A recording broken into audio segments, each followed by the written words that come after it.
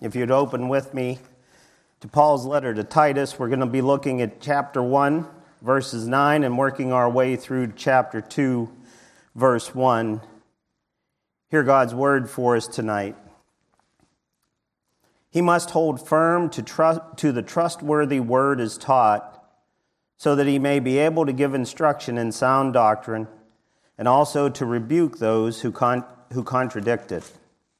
For there are many who are insubordinate, empty talkers and deceivers, especially those of the circumcision party. They must be silenced, since they are upsetting whole families by teaching for shameful gain what they ought not to teach. One of the Cretans, a prophet of their own, said, "Cretans are always liars, evil beasts, lazy gluttons." This testimony is true. Therefore, rebuke them sharply, that they may be sound in the faith, not devoting themselves to Jewish myths and the commands of people who turn away from the truth. To the pure, all things are pure, but to the defiled and unbelieving, nothing is pure. But both their minds and their consciences are defiled. They profess to know God, but they deny him by their works. They are detestable, disobedient, unfit for any good work. But as for you, teach what accords with sound doctrine. Let's pray. Father, this evening we come before you as we open this text. And our prayer, I hope, is what Jesus, when he met with the disciples from our gospel reading, we pray that Jesus would open our minds to understand the Scriptures. Holy Spirit, be with us tonight and teach us your word. Keep me from error, and Lord God, let the text that you have provided us teach us and lead us closer in our walk with Christ. And let us give you honor and glory for those things, and it's in Christ Jesus' name we pray. Amen. You may be seated.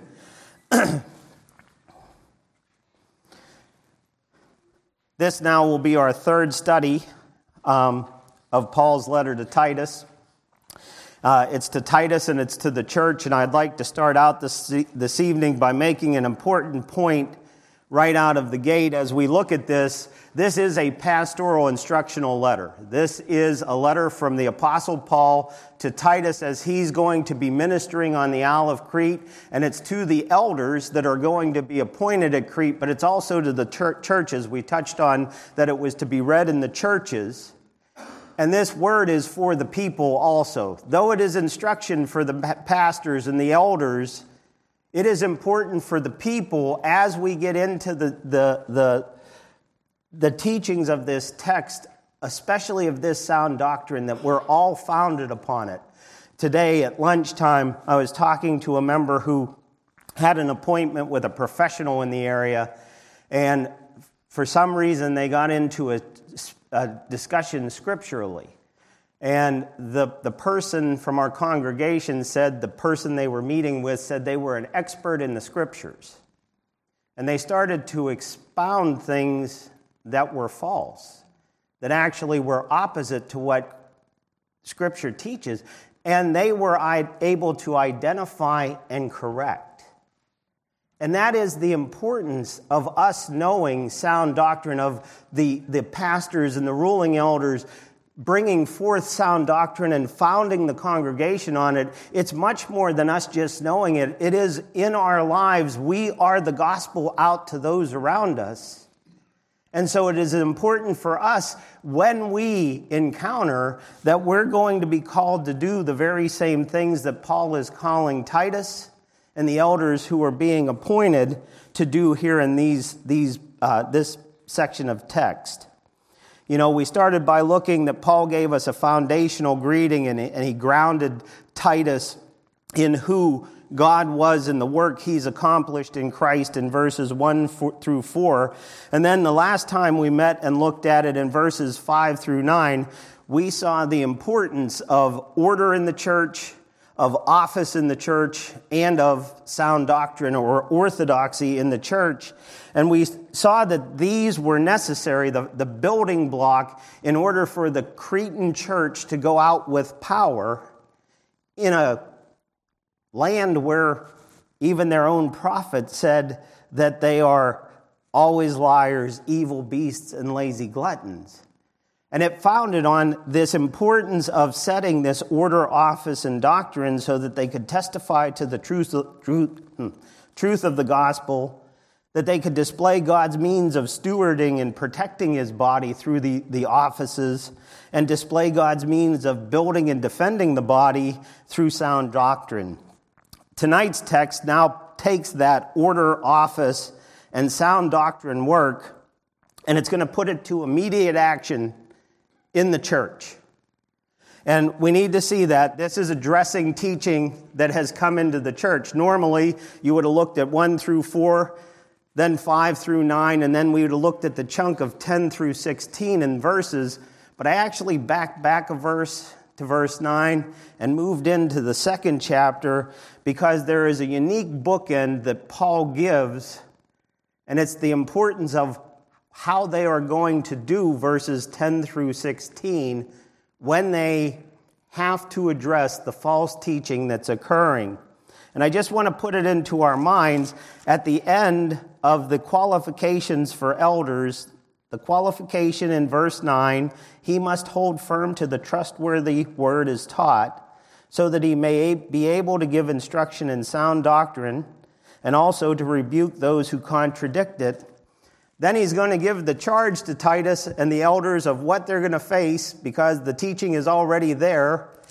And after he tells them what they must do, he finishes by beginning chapter 2 by saying, "But as for you, teach what accords with sound doctrine." So we see the importance. As I ended the last look at this, we finished on sound doctrine, but tonight we're going to be centered in those bookends, because that is how Paul is instructing Titus, the ruling elders, but also the church to respond to false teachings that come. When we sit and look at what Paul directs Titus to do, in verse 11, Paul teaches what needs to be done. He said, they must be silenced, since they are upsetting whole families by teaching for shameful gain what they ought not to teach. In verse 13, he teaches how this is to be accomplished. This testimony is true, therefore rebuke them sharply, that they may be sound in the faith. As we look tonight at Paul's teaching here, I want us to see that Paul, when he charges Titus, the ruling elders who are being appointed, and the church body itself to rebut or rebuke false teaching, he does not teach them that it is by eloquent philosophy or a theological debate or an intellectual debate, but rather Paul instructs to stop false teachers and teachings, sound doctrine handled by men who are firmly in Christ Jesus, will silence the teaching, it will stabilize and build the body, and it will not just silence, but it has the ability to convict and convince the false teachers. And I think we miss that a lot of times when we want to win a debate. Tonight, I would like to focus on 3 truths from our text. Those truths jumped out at me. First, heresy in the church leads to upheaval. The second point is that our rebuke of false teaching is for restoration. And finally, that there is one truth and only one truth that can prevail in the church. The first point I'd like to look at, we find in verse 11. That first truth is heresy leads to upheaval. Paul, when he's describing what is going on in verse 11, he has told us about there are many who are insubordinate, empty talkers, and deceivers. And in verse 11, he said they must be silenced, since they are upsetting whole families by teaching for shameful gain what they ought not to teach.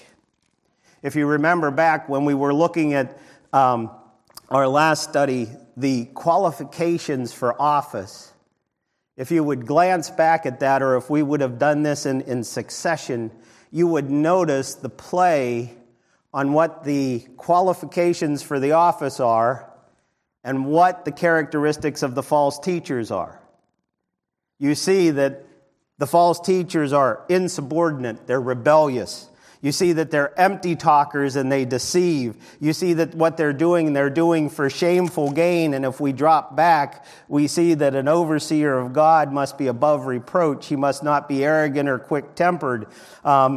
He must not be violent or greedy for gain, or like the other translation that I read, for filthy lucre. So it's the opposites that Paul are describing in these false teachers. But what is occurring is by their false teaching, they are causing upheaval in the body. Unchecked false teachers cause upheaval. Do we see that? You know, I've told you many times, I grew up in the Methodist Church. I still have family members in the Methodist Church, and right now, the Methodist Church is going through one of what I would call the ugliest schisms that you would see, because nobody's really standing for truth in the schism. They're only trying to be amicable and split with no hard feelings. Well, there's a reason they're splitting. They're splitting because there is a group who is teaching falsely about human sexuality and the way God looks upon it. But the other side does not want to cause too much issue, because the other side may lose their pension, or they may lose their ability to preach. And so there's this amicable split going on. You know, we look at the Methodists and say, oh, that's horrible, but we're half mile down the road from the church we split away from. Why are we here today? That church a half mile down the road says they have the same confession as us. But they teach falsely portions of Scripture, and they hold that out as truth. So we have to understand, we see false teaching occurring even within the ranks of what we would call Christian denomination that we've all been involved with. That unchecked false teaching causes upheaval. In a church, when that occurs, families can split, bodies in the church split, there are breaks in relationship. So when false teachers are allowed to bring false doctrine into the body, it causes upheaval. Paul states that whole families are being upset. The Greek word upset here means to ruin, to overturn them. It's not just a disagreement. It's not like somebody got mad and they'll get over it. It's ruining relationships within the body of Christ. This is not new in creed or in the church. Timothy, when Paul writes to him for his ministry training, here's the same thing in 2 Timothy 3, 6 through 7. We read, "For among them are those who creep into households and capture weak women, burdened with sins and led astray by various passions, always learning and never able to arrive at a knowledge of truth." These letters, Timothy and Titus, are written about the same time, so it's probably much the same heresy that's being faced. But as we look at it, what is the heresy in verses 10 to 16? What is the false teaching? And as I was reading through commentators, the one that put it the way I liked it best was, what we're encountering here is a Jesus plus doctrine. These are most likely Jewish converts to Christianity, that Christ is the Messiah, but they are adding something to Jesus, and what they are adding is their old Jewish practices and saying they must be accomplished. It is a Jesus plus doctrine. They do appear to be within the church, not outside, just dividing the church by casting dispersion on it, but it appears that they're within the church. They are identified in a same sense as we see in other areas of Scripture, as of the circumcision party, which was in Acts 15, a descriptor of members in the church. In verse 10, that is the descriptor. Empty talkers and deceivers, especially those of the circumcision party. So those Jewish believers who have come to a knowledge or an acknowledgement of Christ as Messiah, but saying there is something more that needs to be added. Paul describes them in very harsh terms. And he does so in order to get our attention to understand our need to respond. The church is not to listen to them. The church is to listen to the truth taught by God through Paul, Titus, and those men who have the opposite traits of the false teachers, the elders who are being appointed. This group teaching this Jesus plus works is not new to the church according to Scripture.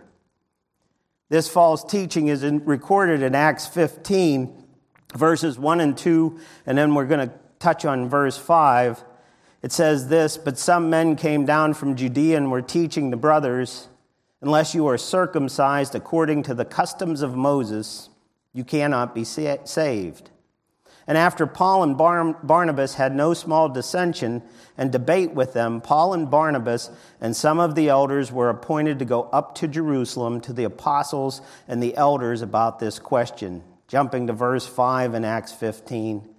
"But some believers who belonged to the party of the Pharisees rose up and said, 'It is necessary to circumcise them and to order them to keep the law of Moses.'" This account in Acts 15 is what is called the Jerusalem Council. It is what we would call the first either presbytery or general assembly meeting where a theological doctrine was brought forth, a teaching was brought forth and said what is right. And the church came down and said, "No, you Judaizers, that is wrong.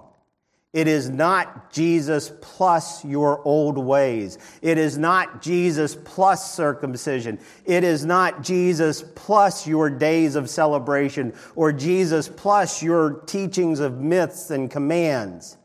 But it is Jesus only, and they are commissioned and write to the churches to let them know the truth that is to be told." That council is estimated to have occurred around 50 AD. Paul, when he's writing to the church in Galatia, facing the same false teaching, and that book is dated somewhere from 49 to 55 AD. So we see that 13 years before the letters to Titus and to Timothy, we see that that the church has faced this same false teaching. In Galatians, Paul writes in chapter 2, "We ourselves are Jews by birth and not Gentile sinners, yet we know that a person is not justified by works of the law, but through faith in Jesus Christ. So we also have believed in Christ Jesus in order to be justified by faith in Christ and not by works of the law, because by works of the law no one will be justified." This is not new to the church as Paul is addressing Titus and the elders there. It is not new to the church now when we face into a society that looks for, at times, Jesus plus, because men like to look for assurance within themselves, don't they? It is easy to make a Jesus plus theology because most of the time to make a Jesus plus theology means that I have to do some kind of work that makes me right or makes me more acceptable. Our Jesus plus theologies can be legalisms. You shouldn't dance. You shouldn't play cards. If you do those things, you may not be in relationship with Christ. There are some denominations that fundamentally would say that if you do dance or you do play cards or you do smoke or whatever, you are not in Christ because you're not keeping their legalistic demand of the law. The Roman Catholic Church, has anybody grown up here Roman Catholic? Half my family was, and so there was somewhat of an understanding of how they viewed their salvation.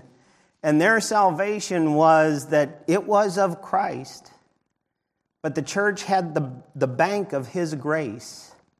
And by them doing the right religious rites, they were infused more and more with Christ's grace by accomplishing the right religious rites that the Catholic Church called them to do.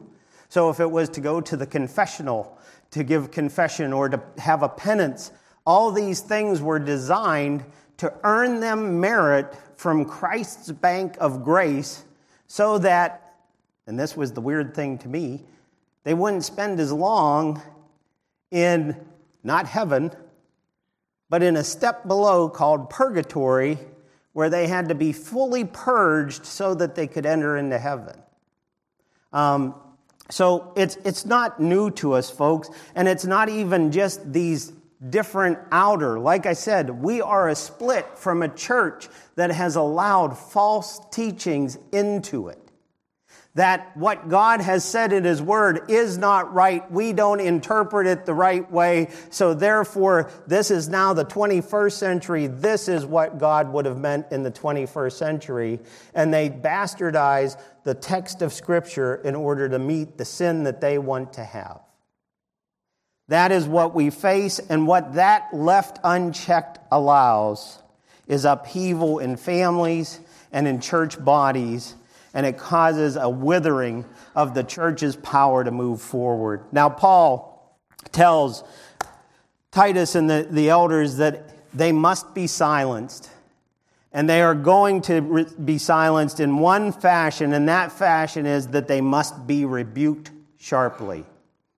And so he tells them in verse 13 that very thing. He said, "This testimony is true," referring back to what Cretans are, liars, evil beasts, and lazy gluttons, which could be a descriptor of the United States right now. It could be a descriptor of most nations right now. Why? Because most nations are comprised of what? Human beings. And human beings are comprised of what? A sin nature. And so as we look and see Paul telling them, this testimony is true, therefore rebuke them sharply. And the last part of that verse, that they may be sound in their faith. Paul instructs Titus in that these false teachers are to be sharply rebuked. And the Greek here is, there are a few different words for rebuke. I'm going to run you through this real quick. In Matthew 8, Jesus calms the seas, if you remember the story. And in verses 24 through 27, we read this, "And behold, there arose a great storm on the sea, so that the boat was being swamped by the waves, but he was asleep. And they went and woke him, saying, 'Save us, Lord, we are perishing.' And he said to them, 'Why are you afraid, O you of little faith?' Then he arose and he rebuked the winds and the sea, and there was a great calm. And the men marveled, saying, 'What sort of man is this? Even the winds and sea obey him.'" That word rebuked, and I can never say them well, it's epitomeo, is a forceful warning. It is a disapproval. It is a rebuke telling it to stop and giving it no other choice because it is not approved of by God. Okay, there is no other, it's just a straightforward, forceful warning to stop.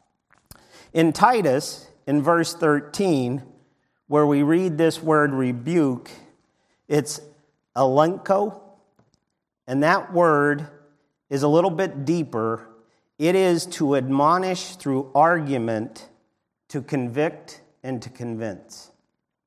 So it is not just a harsh rebuke to get your point, to win the argument, to shut the mouth, but it is an argumentation designed to convict and convince of the sin so that the Spirit can bring restoration or sound doctrine faith to that person.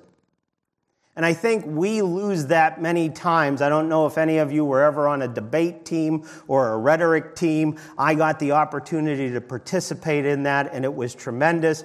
Our goal was to soundly rebuke our opponent in the Jesus rebuke of the wind.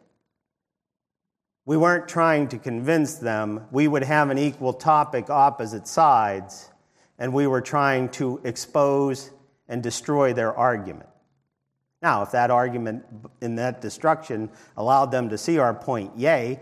But if it didn't, we didn't care. We just needed to up them and be more accurate in our debate of either the fact or what was going on. in this, and it's going to tie to our last point hugely, as Christians, we are called to rebuke false teaching in a way that convicts the false teacher, that convicts the hearers who are believing the false teaching. A way in which we rebuke is to restore those within our body who are erring. We see Paul address that. He doesn't hold back words about what their false teaching is doing, what their characteristic traits are. It's not in any way what you would call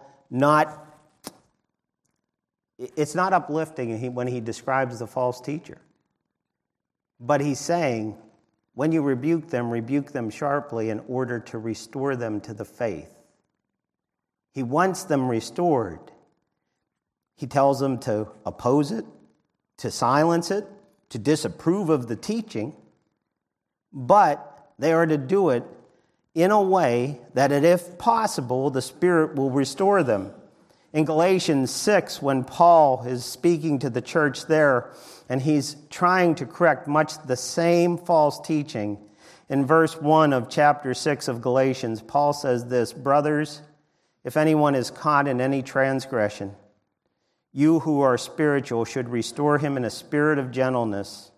Keep watch on yourself, lest you too be tempted." Isn't that against our nature?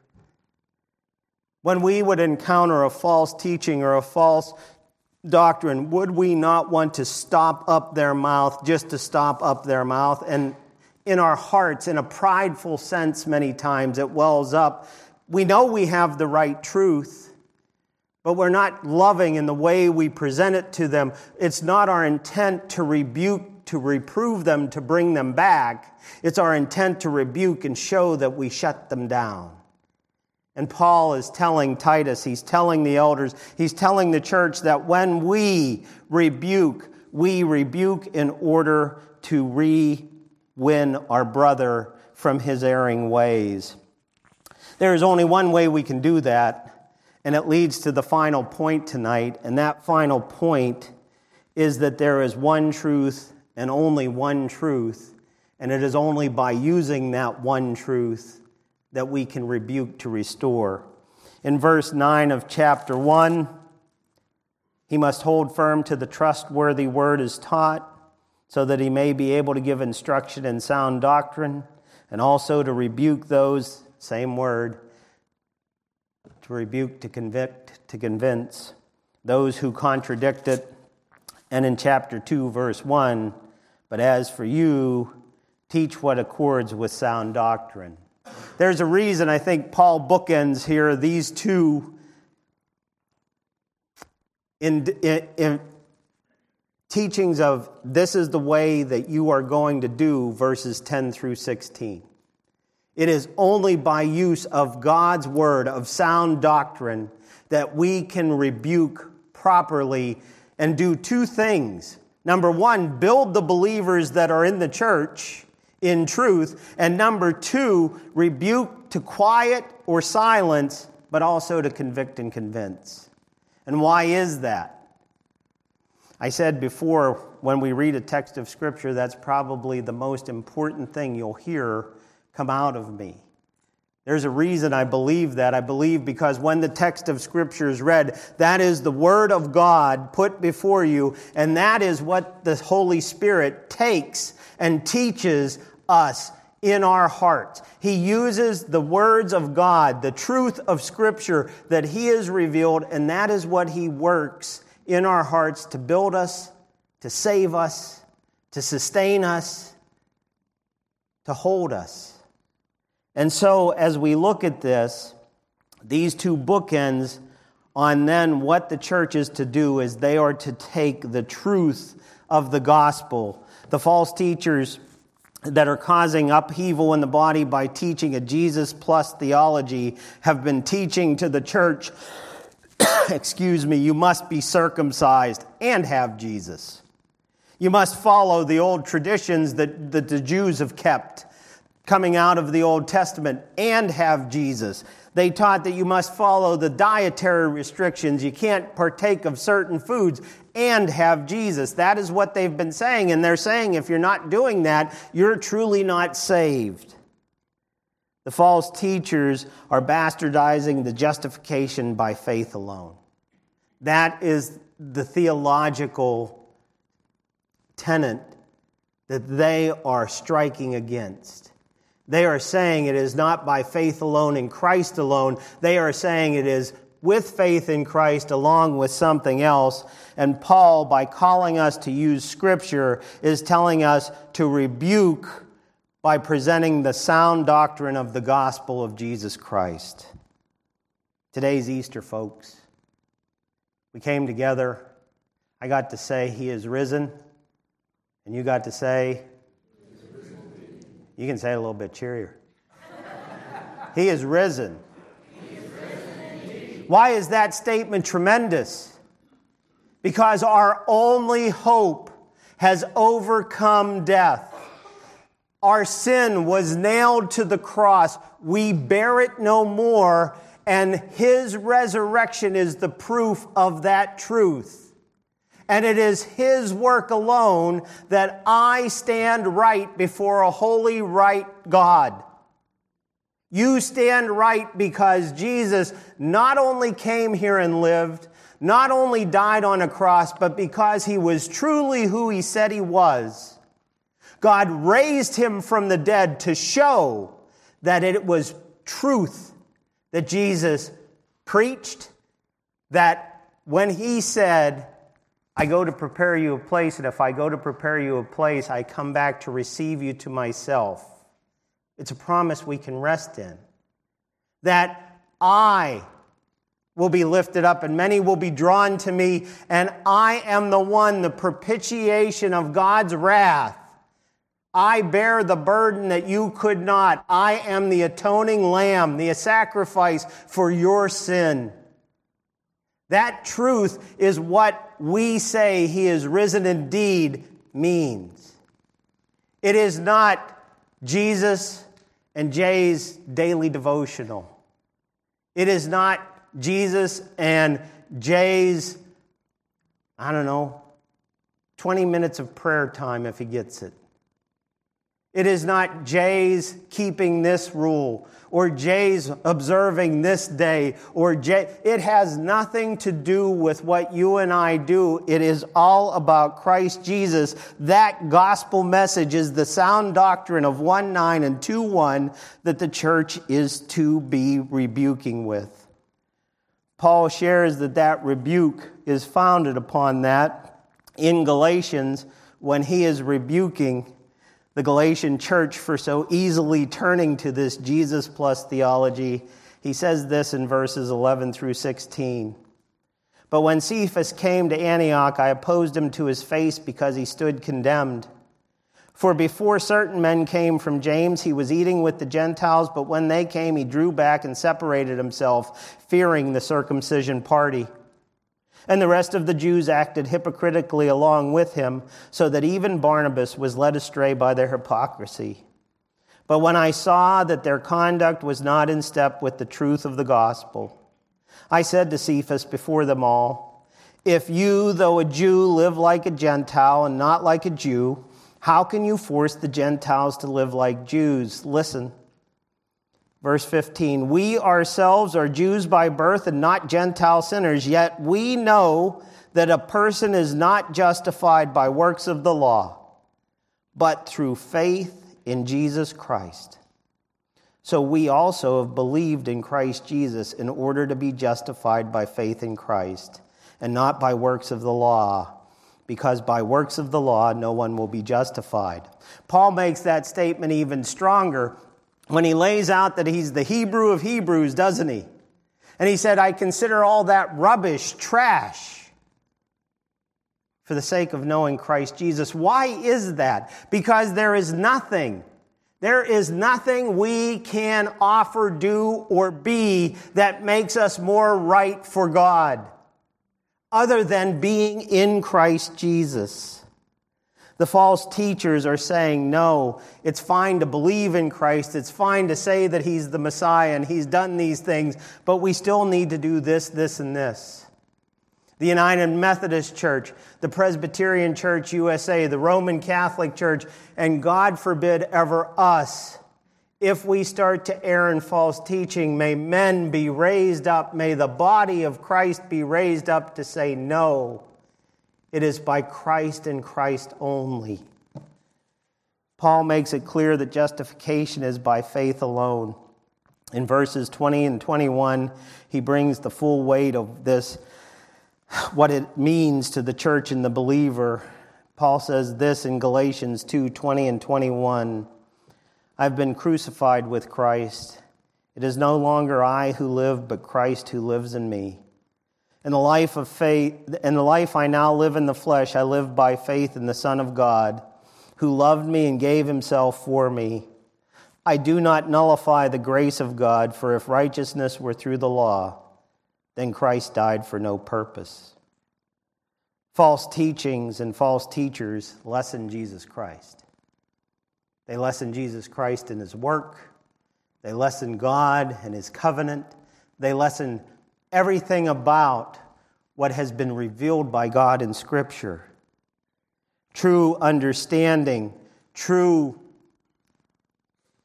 rebuke to false teaching of the gospel is the only hope that the false teachers and their followers have, because that word of Christ, that gospel truth, is what the Holy Spirit uses to bring unto conviction, to change a person. You and I, we became believers because the Holy Spirit took the gospel message and gave it into our hearts, gave us life. And so as we encounter false teaching, it's easy to scoff. It's easy to throw our hands down and say, stay away from that group. But brothers and sisters, what we need to do is share the gospel. We are called, especially if it is in the church, to silence false teaching by rebuking with the truth of the gospel. True understanding of Christ's work leads, as Doug's sermon today, peace. That's the point I have there. As we present the gospel, the true understanding of what Christ has accomplished on our behalf. Paul says it. I live by faith in the Son of God who loved me and gave Himself for me. I do not nullify grace, for if righteousness were through the law, then Christ died for no purpose. But we know because the tomb is empty today, He did not die for no purpose.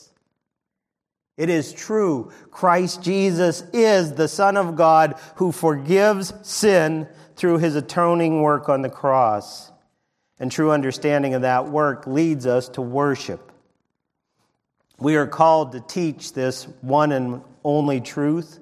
We are called to rebuke false teachers, but in a way that uses Scripture in order to restore those who are erring. In this manner, the church thrives.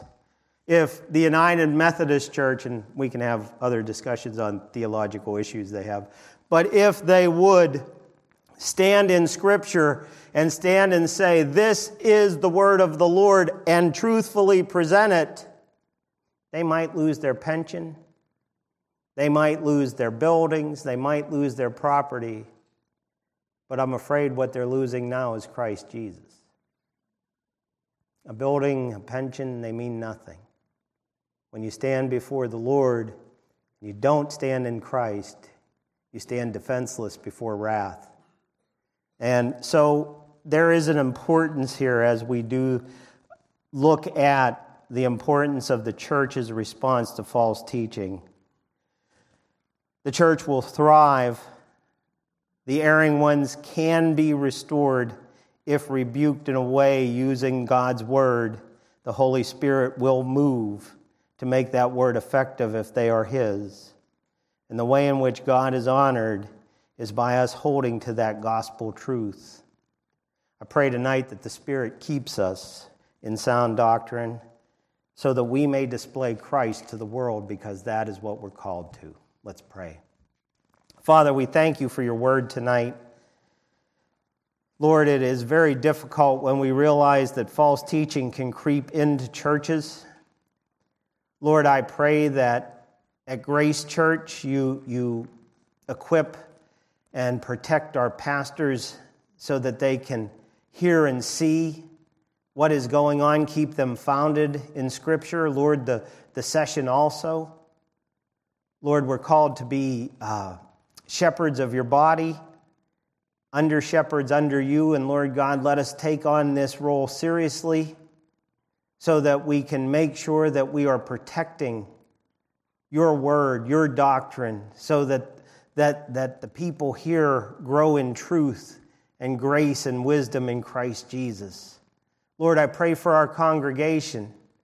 Spirit, teach us the word so that we know it so well that when challenged outside the arena of the church, that we can rightly handle God's word and defend your truth, your honor, and your glory, knowing that we must rest in the Spirit to give us that ability. Father, thank you for your word. Thank you for the way that the Holy Spirit strengthens us to understand it, and I just pray that we continue to grow deeper and deeper into a knowledge of your Son, Jesus Christ. And it's in Jesus' name we pray. Amen.